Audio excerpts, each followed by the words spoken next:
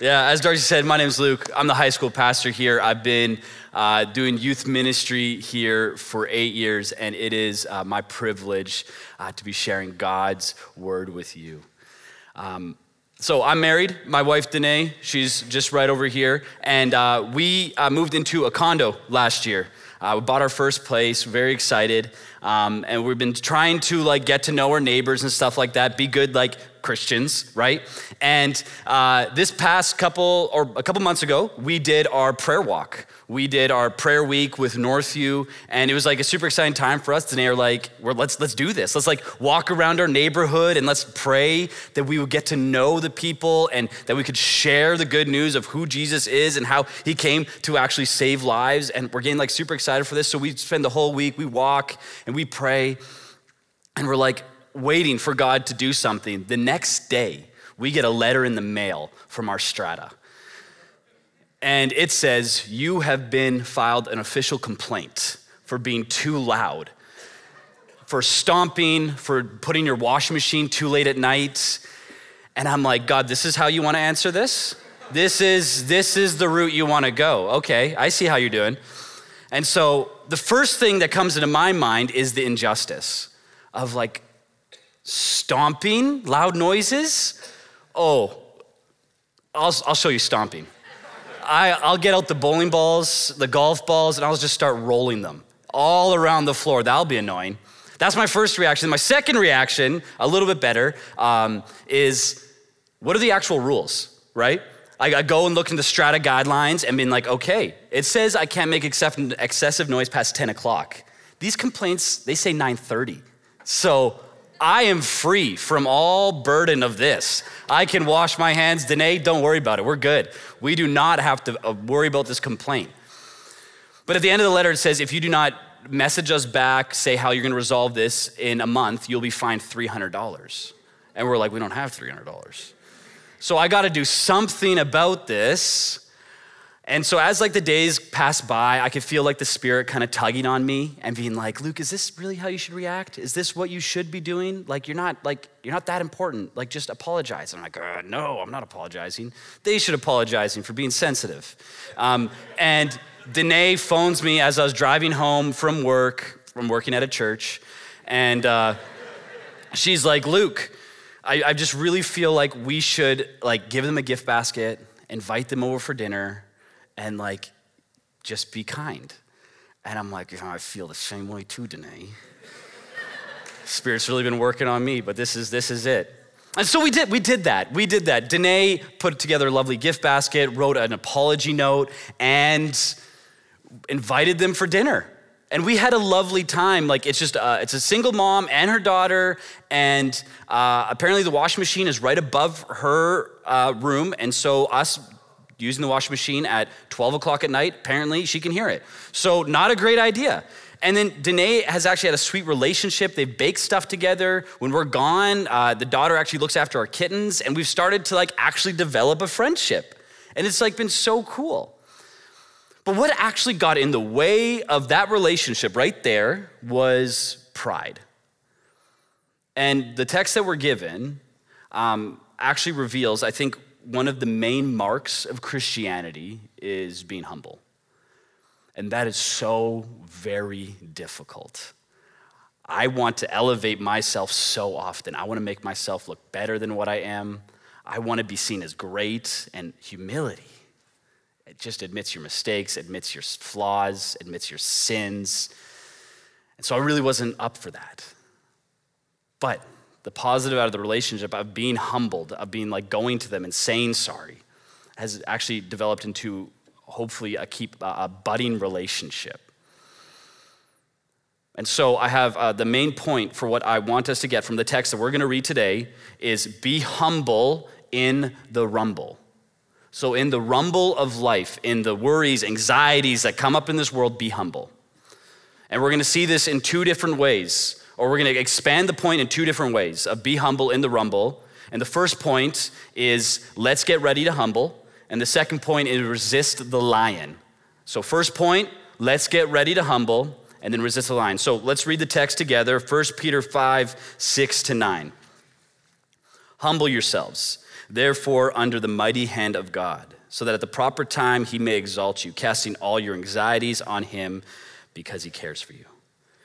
Be sober-minded, be watchful. Your adversary, the devil, prowls around like a roaring lion, seeking someone to devour. Resist him, firm in your faith, knowing that the same kinds of suffering are being experienced by your brotherhood throughout the world. That's God's word. So the first point I want us to get that's going to expand, be humble in the rumble, is let's get ready to humble. As a kid growing up, I loved the guy who made that phrase famous, Michael Buffer. He would get in that announcer voice and get a position, and he would, let's get ready to rumble, right? And it gets you pumped. There's something about let's get ready to rumble that it gets you psyched up to like go and just do something. We'd say that before football games. You look at each other in the face, you grab the face mask, smack, smack, smack. Let's get ready to rumble, and you push each other, slap. You're getting pumped up, and you're like, yeah, let's do this, let's rumble. I want to hit someone. Sort of like that. That was the mark of getting ready to do something big, like getting your mind ready for what is about to happen. Christians, when we wake up in the morning, what is the thing, what is the phrase, what is the model that we wake up that gets us ready for the day?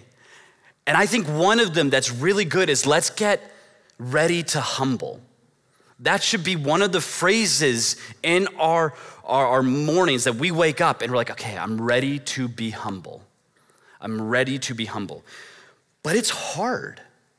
Like, it's not that easy. You can just wake up, okay, Luke, let's get ready to humble and just be humble throughout the day. There's things that stop us from being humble. And I think our culture actually fights against humility often.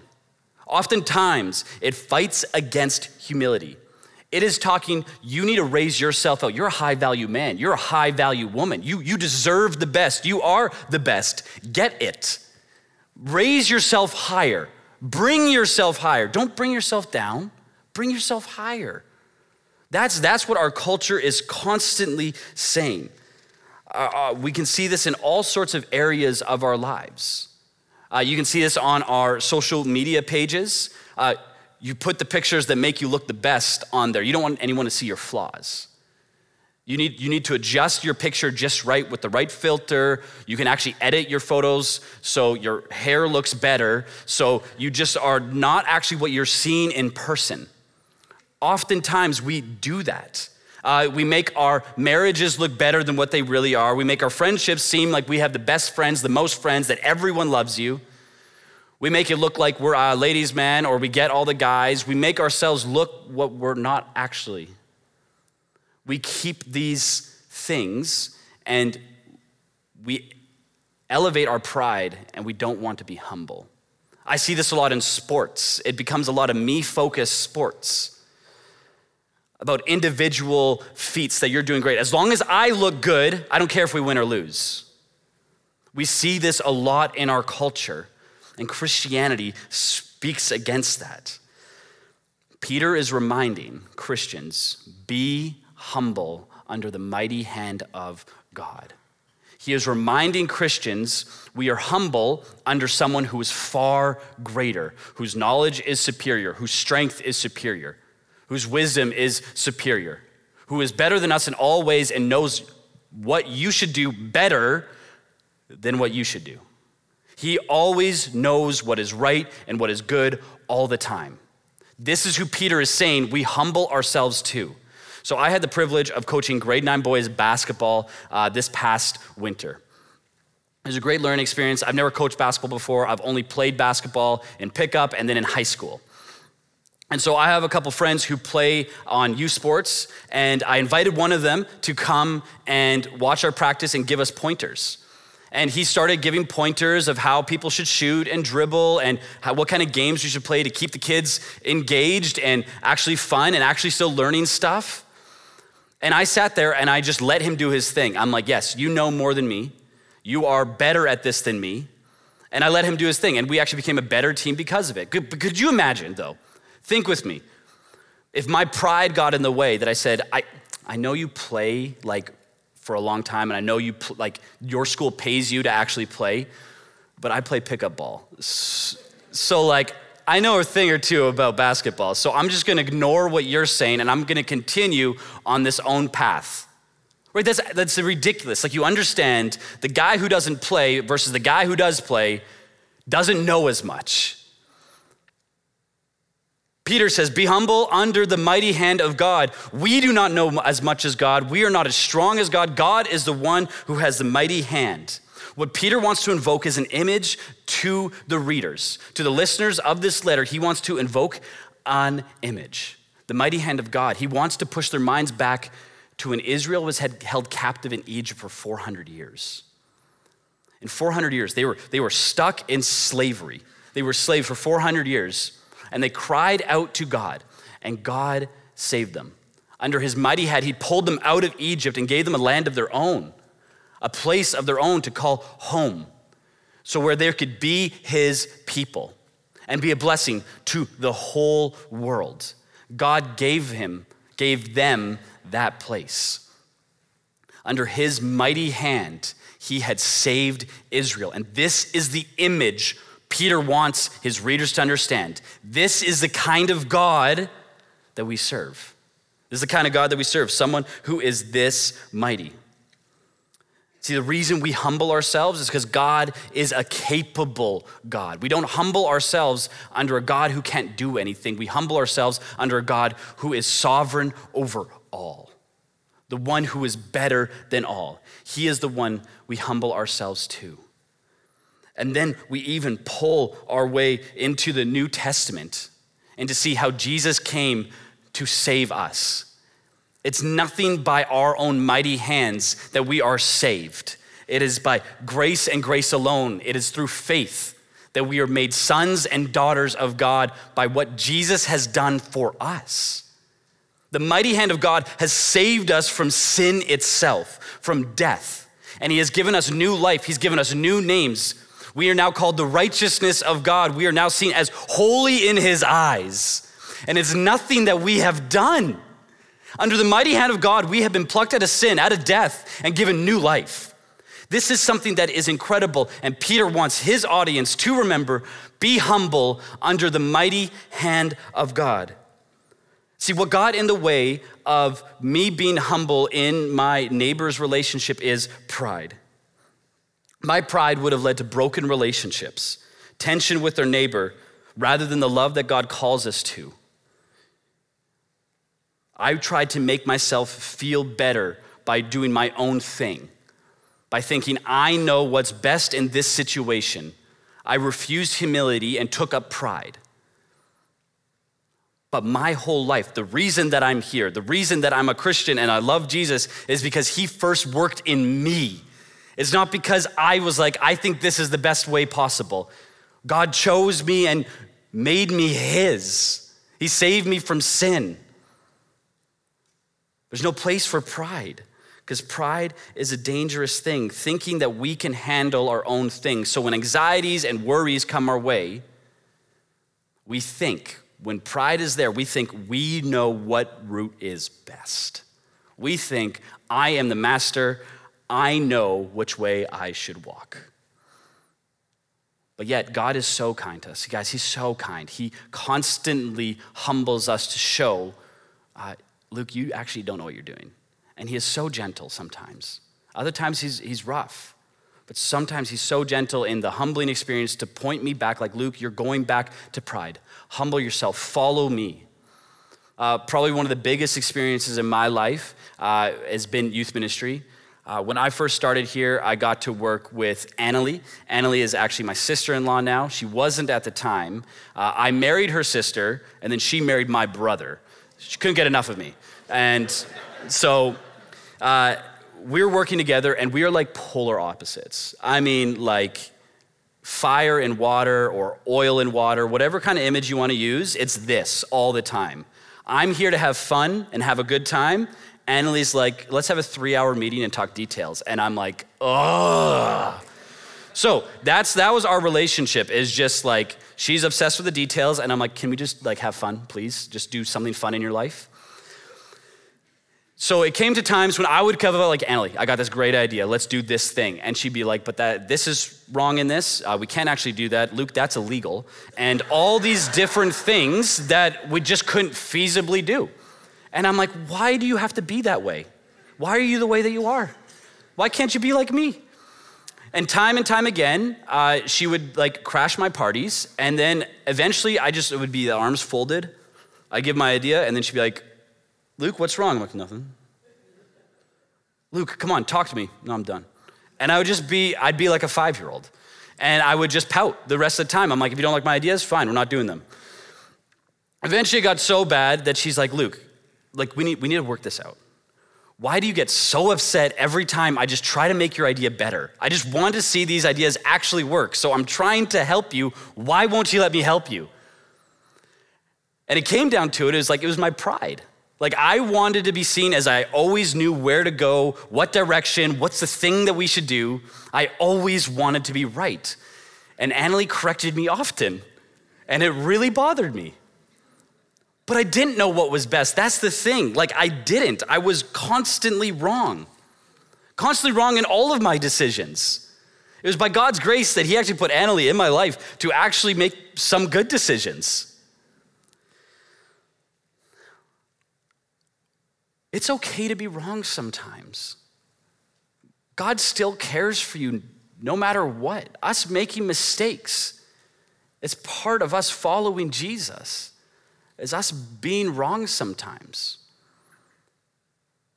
But like, think about this. Who in your life has lied to you the most, has steered you wrong the most, has actually given you the most empty promises you could ever have in your life? Who has mistreated you the most? And if we were to think deeply enough about this question, it's me and it's you. We are our own worst enemies. The inner me is the enemy. We often lead ourselves down bad paths. Often my foot is inserted so far in my mouth, it needs surgical equipment to remove it. We do this as people all the time. We put ourselves into terrible situations and worries, anxieties come our way and we think we can deal with them.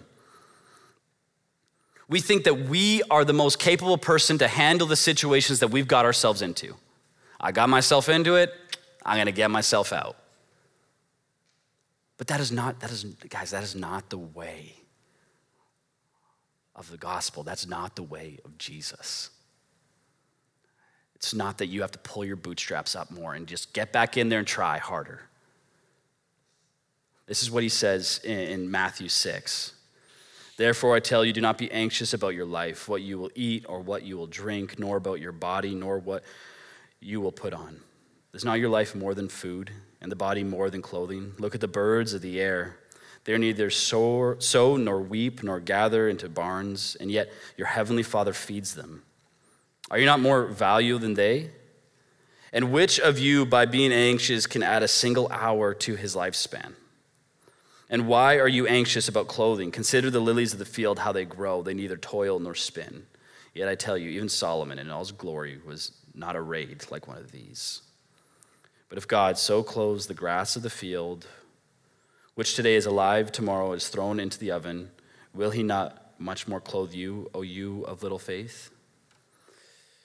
Jesus' point here is for the person who follows Jesus, you do not need to worry. You do not need to worry because we have a heavenly Father who cares for us, casting all of our anxieties, all of our worries, because why? Because he cares for you. He actually loves you and wants you. Your worries and cares, he cares about them too. Those things you got holding on inside of the worries, the anxieties, the things going on in your life, God looks at you and says, I want you and I care about you. That's the kind of God he is. God is so much more capable of holding on to our worries than we are. The other side of it is either God doesn't care or he's not powerful. And I don't think either of those are true. I think God has proven himself time and time again that he is a capable God. And time again, he has shown that he is a God who cares directly for you. And the biggest example is sending his son, Jesus, to the cross for you, so that whoever believes in him shall not perish, but have eternal life. And not just eternal life, but life to the full. You will have life forever with him and the good life for him. You will get to know God personally. On an intimate level, you will get to know him. So humble yourselves under the mighty hand of God, so the proper time he may exalt you, casting all your anxieties on him because he cares for you. And we see that under the mighty hand of God, so that the proper time he may exalt you. This is how we persevere, by saying, God, I can't do this. God, I can't do this life without you. I need you to lead me, because these worries, these anxieties are swarming over me daily, and I need help. And we look at this text for encouragement, because what? He cares for you, and he will exalt you on the proper time, in his time, not yours, his. How we persevere is we continue to press towards Jesus, not ourselves, is we humble ourselves, is we wake up and we say, let's get ready to humble. We wake up humble, sit up humble, walk around humble. We eat, we're humble. With our friends, humble. Playing sports, humble. At work, humble. Whatever it is, we are humble people, because it is not us, it is him. He is the one who knows better than us. His ways will lead to life. So let's get ready to humble. But the interesting thing in here is that he doesn't say there's nothing to worry about. Like Peter says, there are anxieties and there are worries of life. So there are those things, but he says with those things you give them to God. But there are things that do trouble us in this world. And Peter explains what those are. Resist the lion, point 2. So read with me verse 8 and 9. Be sober-minded. Be watchful. Your adversary, the devil, prowls around like a roaring lion, seeking someone to devour. Resist him, firm in your faith, knowing that the same kinds of suffering are being experienced by your brotherhood throughout the world. I like watching documentaries sometimes. I was watching a nature documentary the other day, and it was about lions attacking animals.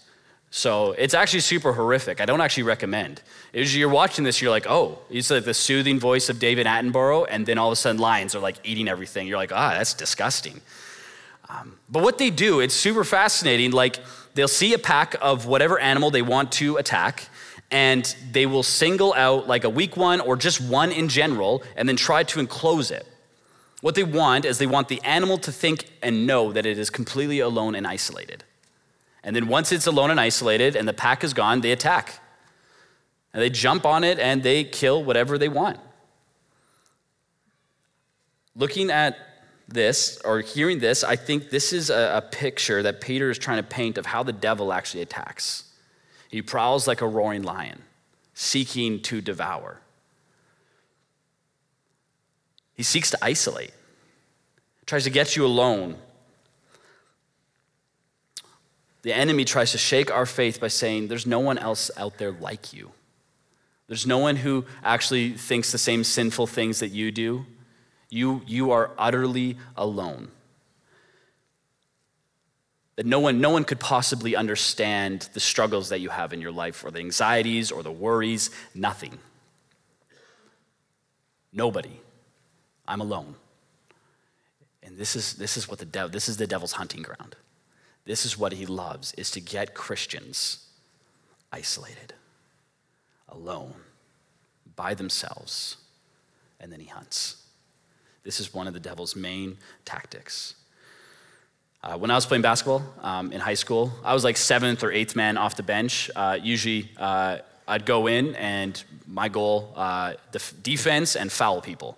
And so when we'd play really good teams, we'd play against this one really good player, very talented. But sometimes when you're so talented, you get a little woohoo in the head. And so he was a little bit of a head case. But what we do this defense called box and one. And essentially what it means is one person is going to be like face to face, nose to nose with this person. Wherever they go, you go. And then the rest, the other four, are going to play in a box and play a zone defense, and they're just going to guard everybody at the same time. And so with this one person, I would follow them around and just annoy them the whole game. And they would never get the ball because I'm standing right in front of them. And they would eventually sulk off and just stand in the corner. And then that made my life very easy. I didn't have to guard them anymore. They mentally took themselves out of the game because they isolated themselves. They didn't try to work around it or try to persevere. They're just like, that's it, I'm done. This is it. I'm just gonna stand in the corner now and sulk because they're playing not fair basketball. That's what they would do. This is the Christian life. So often, the devil tries to just get us alone, to isolate us, to say, you are by yourself, you don't need anyone, you can do this life on your own. And that is not the Christian message. Jesus has come, lived, died, rose again, given us new life, and then given us brothers and sisters. He uses the word brotherhood in this, and that's just another word for just brothers and sisters all around, Christians. He has given us brotherhood. And Peter says to stand firm in the faith. Now, standing firm with one another is easier than standing firm by yourself. I can't stress this enough of being in community with one another. And sometimes at a large church, it can be super challenging. Even though there's so many people, it can still be so hard to get connected. It can be so hard to get plugged in. But to encourage you, standing firm in the faith is standing firm with other believers. Some of the best things that we can do is meet together with one another. We have great avenues for it with men's and women's Bible studies. We're starting a new one this September.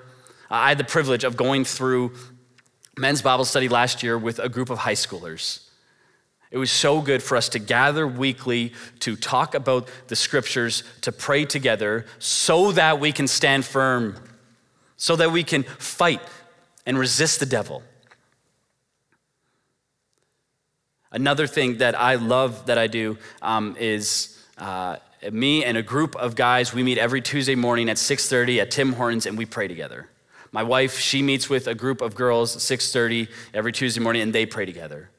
Because we have experienced enough life that life is so hard by yourself that you need other people praying for you, you need other people to talk to, you need other people to encourage you. Because trying to do this by yourself is impossible. Doing this on your own, headstrong in your ways, is impossible. So my encouragement for you is either join a men's, women's Bible study or a community group to get plugged in. Or if you have friends, go deeper with those friends. Danae and I, we just had friends that were like, let's get deeper. Let's stand firm in our faith. So when temptations, when trials, when anxieties and worries come our way, we can stand firm and resist the devil. That we can say, God, I don't know what I'm doing. Help. And we can have a crowd of witnesses with us saying, help God. That we have people around us who care. And I know Northview's big and it's hard. But just ask. Ask God, God, can you put someone in my life? I need help. God, I need you right now. I need help. We read in the text that God cares for you. The lilies of the field don't clothe themselves. The birds don't get the food themselves. God gives them these things. Doesn't he care so much more for you? See, the devil, it prowls, roars, it tries to get you isolated, but it also roars so it scares you into doing things that you weren't intentionally trying to do. It gets you jumpy, right? We love that reaction. Sometimes I'll hide in the house to scare Danae to get a reaction. She didn't plan on walking in and dropping everything, but when I scared her, then she did. Like that's, the roar is to get a reaction. The devil prowls like a roaring lion seeking to devour. The worries and anxieties of this world are true. Things will happen. Things will not be easy. Everything's just not going to be super, super light and easy, and nothing's ever bad gonna happen. Life gets tricky. Life gets hard. You get notices in the mail of being too loud. Family members get sick. Loved ones die. Money becomes a real issue. There are real worries and anxieties in these lives. There's intellectual doubt. There's divorce. There's sexual temptation. There's tons of worries and anxieties in this life that roars at us to get us to react in a prideful way, in a sinful way. It tries to get us to rock our faith. Andy Steiger, Director of Apologetics Canada, and just a good guy in general, he says, faith is having a good reason to believe something to be true. Faith is having a good reason to believe something to be true. And Christian, we have something so true and such a good reason to believe in it. Christianity has been around for 2,000 years. It has been tried, it has been tested. It has been the only way to see actual life. The eternal life that comes from knowing God is real. Christianity, following Jesus, is the best decision that you'll make. God is real, God is good, God is active, God cares for you, and he wants a relationship with you. It stands up. God stands up to everything and proves himself worthy time and time again. He reveals his mighty hand. Not only can you see it in the scriptures, and you can go through story after story after story seeing how faithful God is, but if you look back in your life and you look how faithful God has been, time and time and time again. How the worries and anxieties that maybe plagued you 5-10 years ago don't seem to be the same now.